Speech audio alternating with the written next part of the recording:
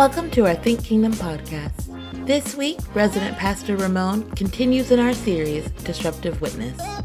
Let's hear what God's Word has for us with Resident Pastor Ramon Belagamba. We're in Jonah 3 this morning. So if you turn there right now on your phone, got the physical Bible, love for you to join us. So Jonah 1, I preached a message called Can I Get a Witness? Jonah 2, last week we looked at his grace, our witness. All right, everybody should be there now. So if you're able, I ask that you please stand for the reading of God's word. We'll be looking at Jonah 3 this morning. All right, hear the word of the Lord. The word of the Lord came to Jonah a second time. Get up, go to the great city of Nineveh, and preach the message that I tell you. Jonah got up and went to Nineveh according to the Lord's command. Now Nineveh was an extremely great city, a 3-day walk. Jonah set out on the first day of his walk in the city and proclaimed, in 40 days, Nineveh will be demolished. Then the people of Nineveh believed God. They proclaimed a fast and dressed in sackcloth from the greatest of them to the least. When word reached the king of Nineveh, he got up from his throne, took off his royal robe, put on sackcloth and sat in ashes. Then he issued a decree in Nineveh. By the order of the king and his nobles, no person or animal, herd or flock is to taste anything at all. They must not eat or drink water. Furthermore, both people and animals must be covered with sackcloth. And everyone must call out earnestly to God. Each must turn from his evil ways and from his wrongdoing. Who knows? God may turn and relent. He may turn from his burning anger so that we will not perish. God saw their actions, that they had turned from their evil ways. So God relented from the disaster he had threatened them with. And he did not do it. So this morning I'm going to be preaching a message entitled, His Mercy, Our Witness. His mercy, our witness. Now, let me go before the Lord in prayer. Father, it's such a privilege to stand before your people and to proclaim your word. It's a weighty privilege, something that I don't take lightly. I pray, Holy Spirit, that you just work through me, that you speak to the hearts of your people, you speak to the hearts of those that may not know you, and that Christ be glorified. That Christ be glorified. That's what we're seeking to do this morning. Let us uncover more of the mystery of your grace, the mysteries of your mercies, and for our lives today. Speak to us, Lord. Speak to us. I pray this through Jesus Christ, our holy Lord, in his matchless name. Amen. You may be seated.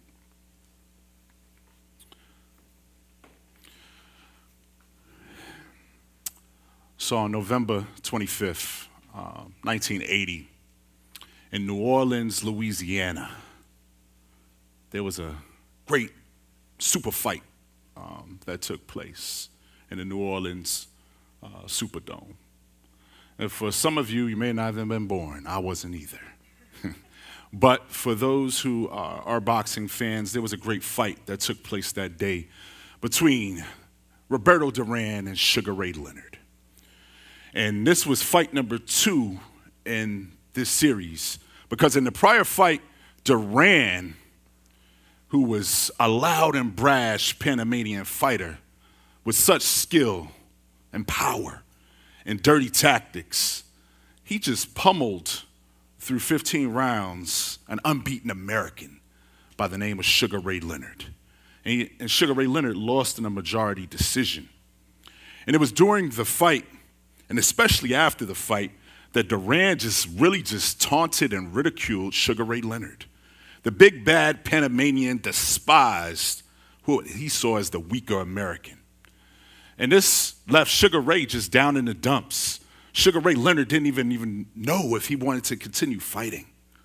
He even thought about retiring, which is crazy when you think about how successful he was, Olympic champion and an undefeated boxer. And after much thought, Sugar Ray Leonard said, I'm going to get in that ring again. And in that second fight, we quickly saw that this was going to be a different night for Leonard. That Duran didn't have the same power. He was out of shape. He looked nothing like the man we saw only 3 months ago. And Sugar Ray Leonard, he took advantage of Roberto Duran.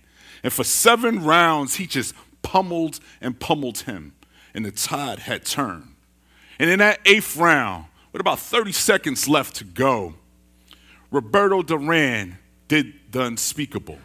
He literally turned his back to Sugar Ray Leonard and looked to the referee. And he waved his right hand. And many will say that when he was waving his right hand to the referee Octavio Moran, that he even said no mas. And the referee didn't want to stop the fight. He didn't know what was going on. He was like, what is going on? But Duran was saying no mas. He needed mercy. And eventually, when Sugar Ray Leonard was about to pummel Roberto Duran, the referee, Octavio Moran, stopped the fight. And it just confused everybody who was watching, because we saw the most powerful pound-for-pound boxer in the world commit boxing's biggest sin on the world's biggest stage. And he just couldn't believe it, that Roberto Duran quit this fight. And the super fight that I'm just been talking about, it has some parallels to our text this morning in Jonah 3. As we see the big bad Nineveh has been approached by Jonah, the prophet of his weaker enemy, Israel. And Jonah proclaims that judgment is coming. And the big bad Nineveh then fast. They put on their sackcloth and cries out to Israel's God for mercy. God, like the referee, hears the villain's pleas, and he relents, stopping disaster that was about to occur.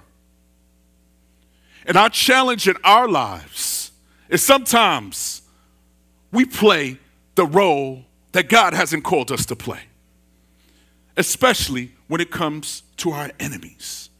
And when I say our enemies, I don't necessarily mean our literal enemies for some of us, but it can be people who live to another worldview that is contrary to our own. That we could be tempted to play a position that God hasn't called us to play. He hasn't called us to be referees in this life. He's the judge in the ring of life. And we will find out today that God brings mercy to the undeserving. That God brings mercy to the undeserving. And this goes often against what our hearts and our world accepts. Vengeance and justice are a more common longing than mercy and justice and forgiveness, especially in regards to our enemies.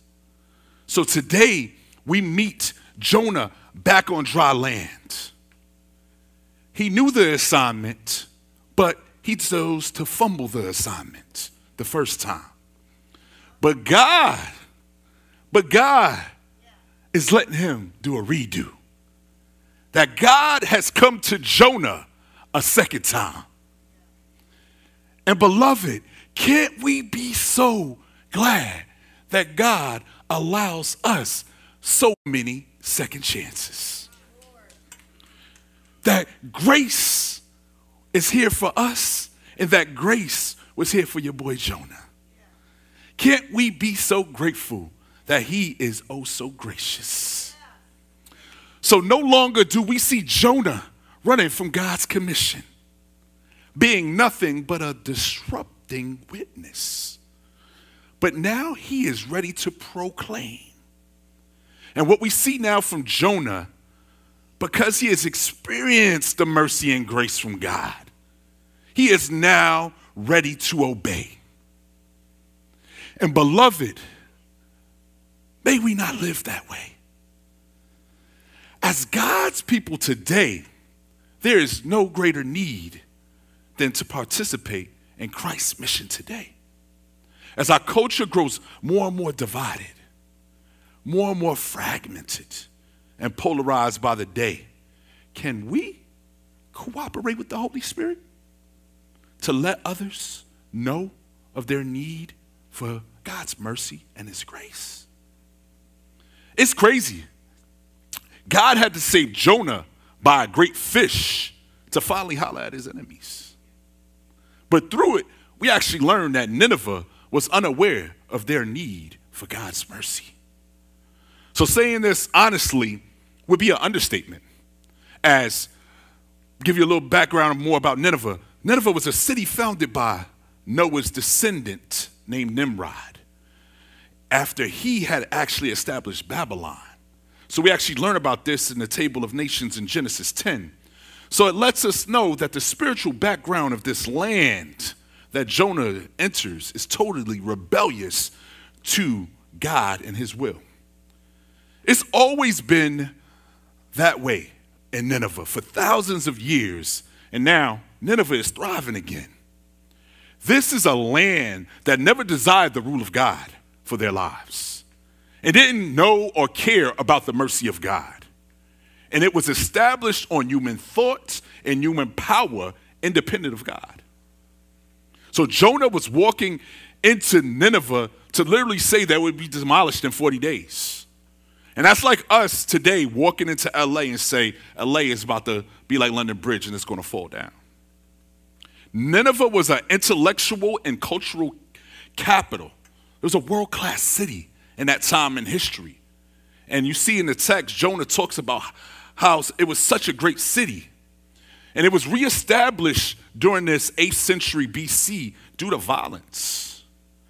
So now we get a little bit of a background of why Jonah was running the first time. But the great thing about it is that mercy and grace from God put the battery in Jonah's back. And now he's gladly entering into Nineveh. And this shows us a key principle that one doesn't live with courage for God without experiencing the mercy and grace of God in our lives. And beloved, this is why we must never get past the gospel. Our radar for the love of our neighbors will always be offline if we don't drink from the well of the gospel day after day. So Jonah experienced the unspeakable rescue from God. And now he is ready to proclaim the same rescue to a people who didn't know or think that they need to be restored. So Nineveh's awareness wasn't great in this time in history because Israel was following the way of evil. Like Israel, if you know anything about this time, they were following in the way of the evil king Jeroboam of Nebat. And during this time, this is where Jeroboam II was ruling.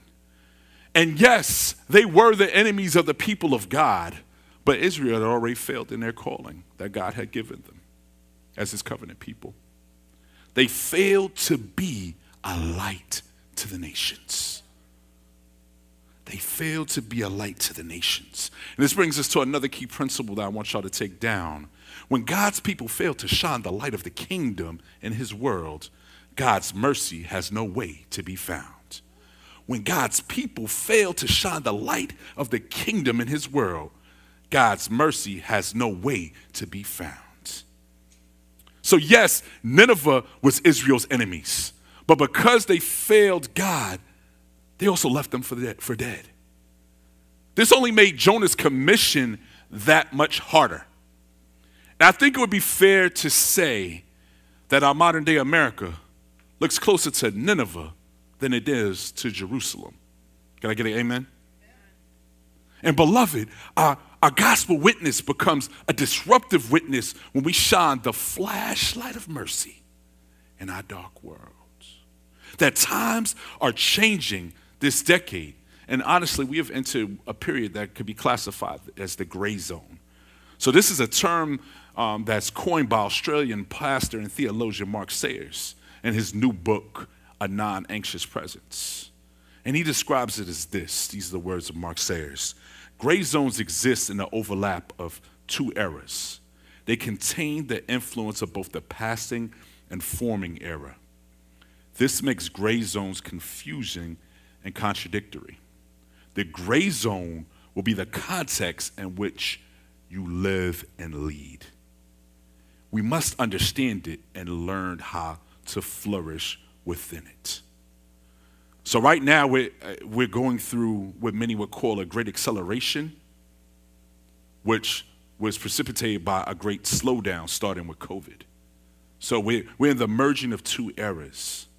And the bottom line for us is the church will be needed more than ever to help our society become aware again to their need for God's mercy.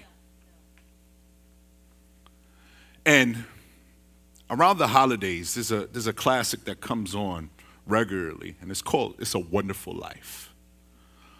And in that story, if you've never seen it or if you're very familiar, you know that there's a guy named George Bailey. And George Bailey thought that his life wasn't worth living. So it's kind of similar to Jonah in that way, that Jonah, he just resigned himself to death. And George Bailey resigned himself to death and was just about to end his life because of all the things that occurred. And then a guardian angel named Clarence jumped in the water. And George Bailey went to save him. And George Bailey saves Clarence. And then Clarence begins to, and listening to George saying, like, man, it's not worthy of my life to be lived. Like, it doesn't matter if I live or not. And then Clarence shows George an alternate reality if George was no longer living. And I say all of that to say, I can't even imagine what life in this world would look like without the church. And if the church just decided that it wasn't going to be the church anymore, what would be the trajectory of the things to come until Christ returns? It would be a lot more like Nineveh all around the world if the church didn't decide to be the church. So for us, family, for us, our flashlight of mercy has to shine bright in the world. We need to grow deeper and deeper with Jesus so that he can power our flashlight. Because without Jesus, that flashlight will go out. And that calls us to look at a problem of why our flashlight might go out for us. And the fact is, we're often unaware of our need for God's mercy. So in our world, cancer culture is our norm, and secularism to many is king. So we live in a no mercy world. And keep your God out the public square environment. So this impacts and forms our society. But the thing about we have to realize is it actually impacts and forms and shapes us too. To the fact that we could be so desensitized to our neighbor's need for the mercy and grace of God, that we could feel trapped in a box, but at the same time lack urgency in our gospel witness. On the other hand, where we live, work, and play, everyone around us also may identify as Christian. It's kind of common out here. For some, they identify that they're Christian because of their family heritage. And it's not always because they've encountered the supernatural grace of God. So So literally, we see no commitment to Christ in these people's lives. And this can also impact, shape, and form us as well as our society. That we could be so desensitized to our neighbor's need for the mercy and grace of God. And we could feel what's the sense of witnessing to those around me, as I'm never really around anybody who would say that they're not a Christian. So navigating between these two streams in a different way can often leave us feeling hopeless, like Jonah, before he met a fish called grace. But our world needs the people of the living hope to rise up. And when I say rise up, I'm not talking to Atlanta Falcon fans. Family, if we don't rise up, we lose hope in our witness, and we just grow to be indifferent to those around us. Our hearts just grow cold, or they grow lukewarm towards his mercy. And we are no longer amazed by his mercy and grace. And we become what you would call professional Christians. And for the record, my wife stepped out, but I'm giving my wife permission to slap the mess out of me if she feels me drifting into becoming a professional Christian. When we don't long to know and experience his mercy and his grace in our day-to-day lives, we can easily drift to being aware of our need for God's mercy. We drift to this state of unawareness when we fail to pray to God every day. What about we fail to confess our sin to God daily? We fail to apologize for our sins to others who we sinned against. And lastly, one thing I'll say is we lose this, we drift into the state of unawareness when we fail to mourn all of the injustice that is around us and around our globe. We need to be aware of his mercies because they are new every morning. Because Jesus is interceding for us right now. He longs for us to remember his mercies daily because he endured on that cross. So our mercies could be sweet treats to our souls. Holy Spirit, work with us.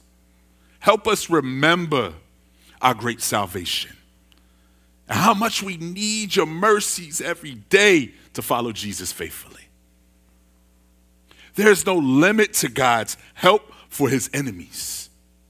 We learn that clearly as we continue looking at verses 4 through 10 in Jonah chapter 3, as we see that God brings mercy to the undeserving. The Assyrians record of cruelty to God's people and his image bearers was super lengthy. God described it in this way in Jonah 1:2. Get up, go to the great city of Nineveh and preach against it because their evil has come up before me. The word spoke to Jonah actually had a familiar ring to his original audience. As when God spoke about Nineveh, it was nothing more than an echo of when God spoke about Sodom and Gomorrah to Abraham. And this could be read in Genesis 18:20-21, which says, the Lord said, the outcry against Sodom and Gomorrah is immense, and their sin is extremely serious. I will go down to see if what they have done justifies the cry that has come up to me. If not, I will find out.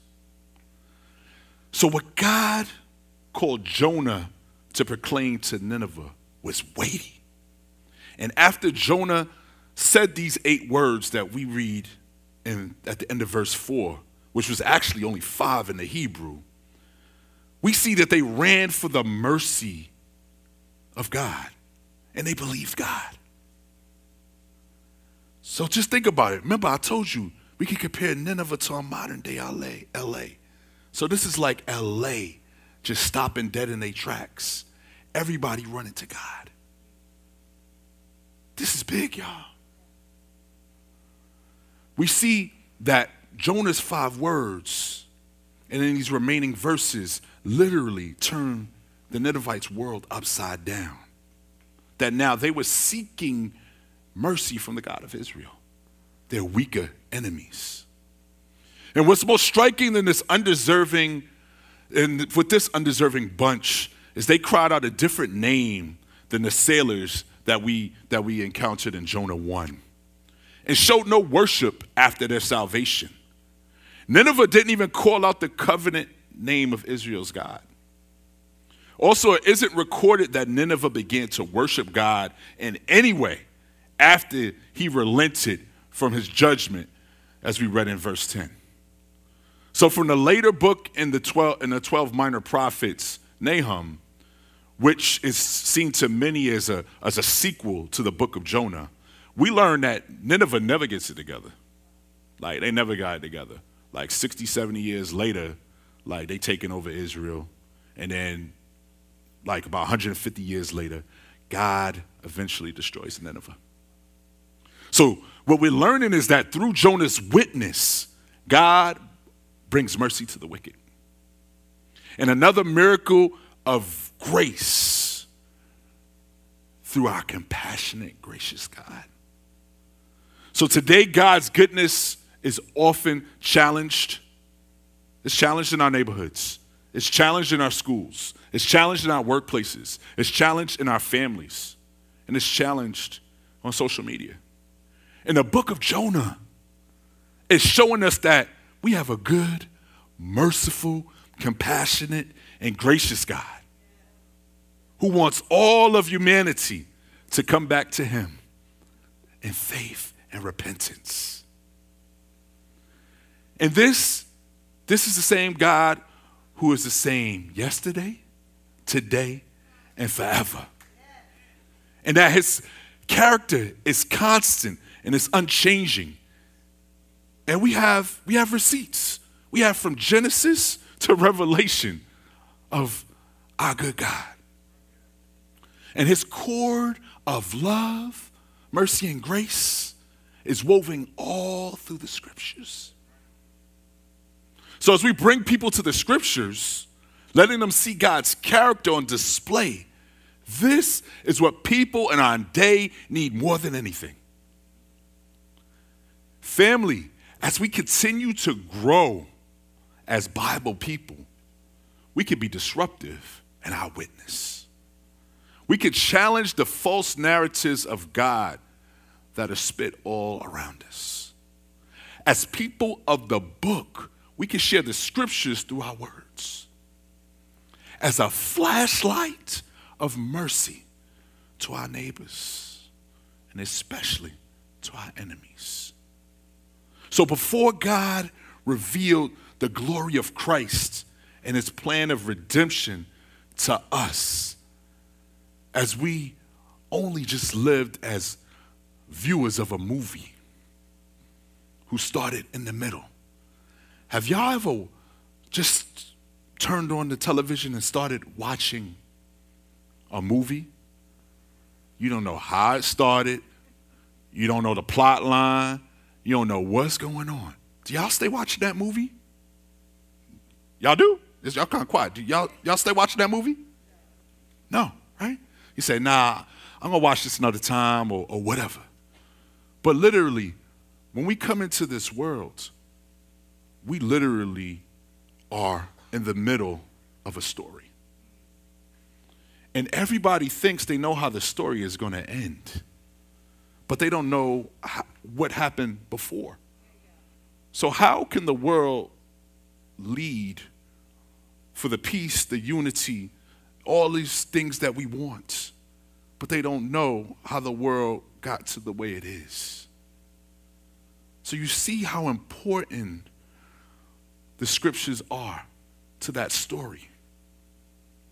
That it gives people who once lived in the middle of a story they didn't know how it started. It helps them understand how to live because we know how the story will end. And we know what's going on in the midst of life's story. So as we grow in the word and trust it as the total truth of reality, we can share it with confidence because we have experienced his mercy and his grace. And we got to tell the whole world. We got to tell the whole world about this Jesus that we found. And for us to do that, our grace received, we must dwell on it. Keep growing our heart's passion that is growing deeper and deeper for our King Jesus.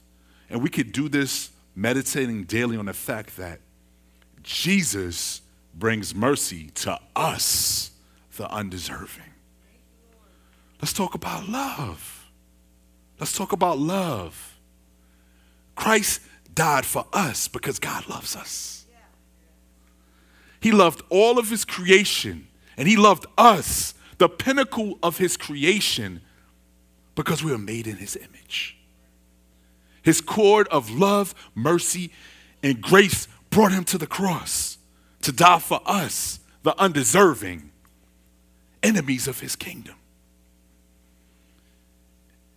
All we brought to our redemption is our sin. That's all we bring to our redemption.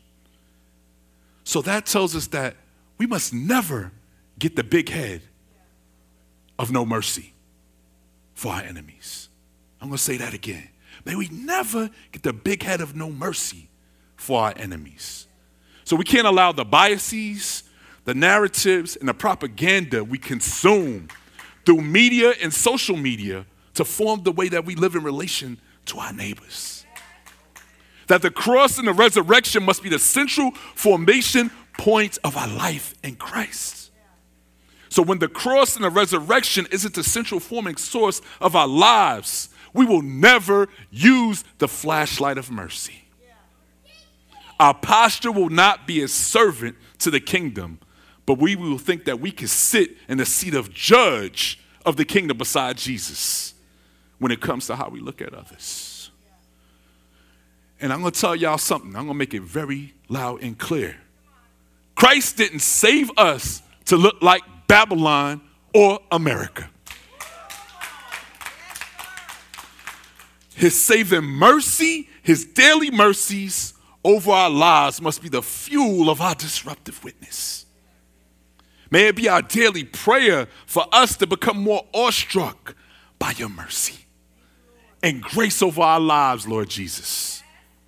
The longer we walk with Christ, our view of the cross should only be getting larger and larger as we realize how great the distance between God's holiness and the depths of our sin really truly is.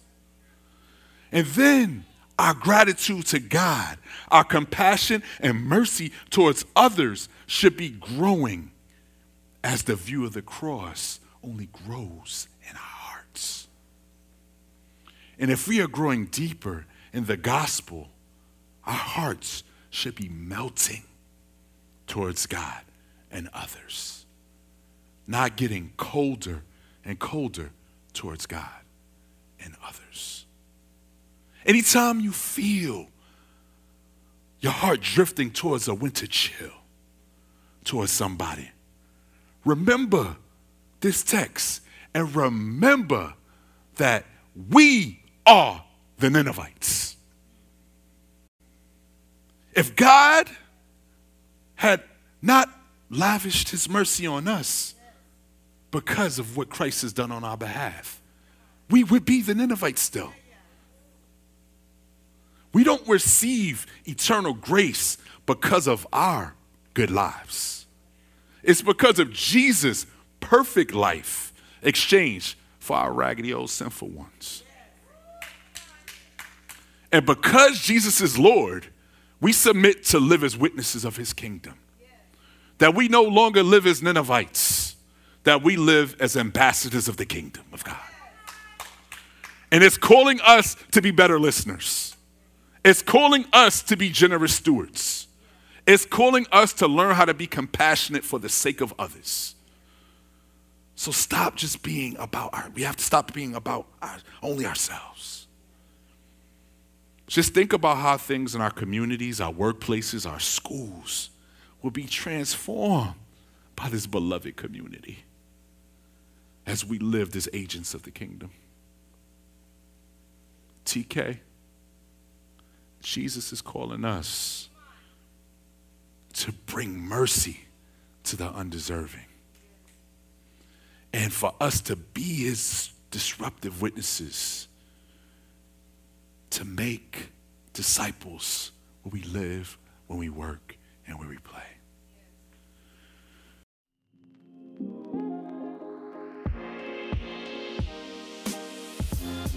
That was Pastor Ramon continuing in our series, Disruptive Witness. If you were blessed by anything you heard in today's podcast and you feel led to give, feel free to text the word GIVE to 704-741-3705. If you are in Charlotte or surrounding areas, come on by and visit us at 465 South Cannon Boulevard in Kannapolis, North Carolina, Sundays at 10:33. You can also join us online Sundays at 10:33 on Facebook and YouTube. Be sure to subscribe to us and be sure to check us out on Instagram under Think Kingdom. As always, you can go on back and hear this message and so many more right here on our Think Kingdom podcast.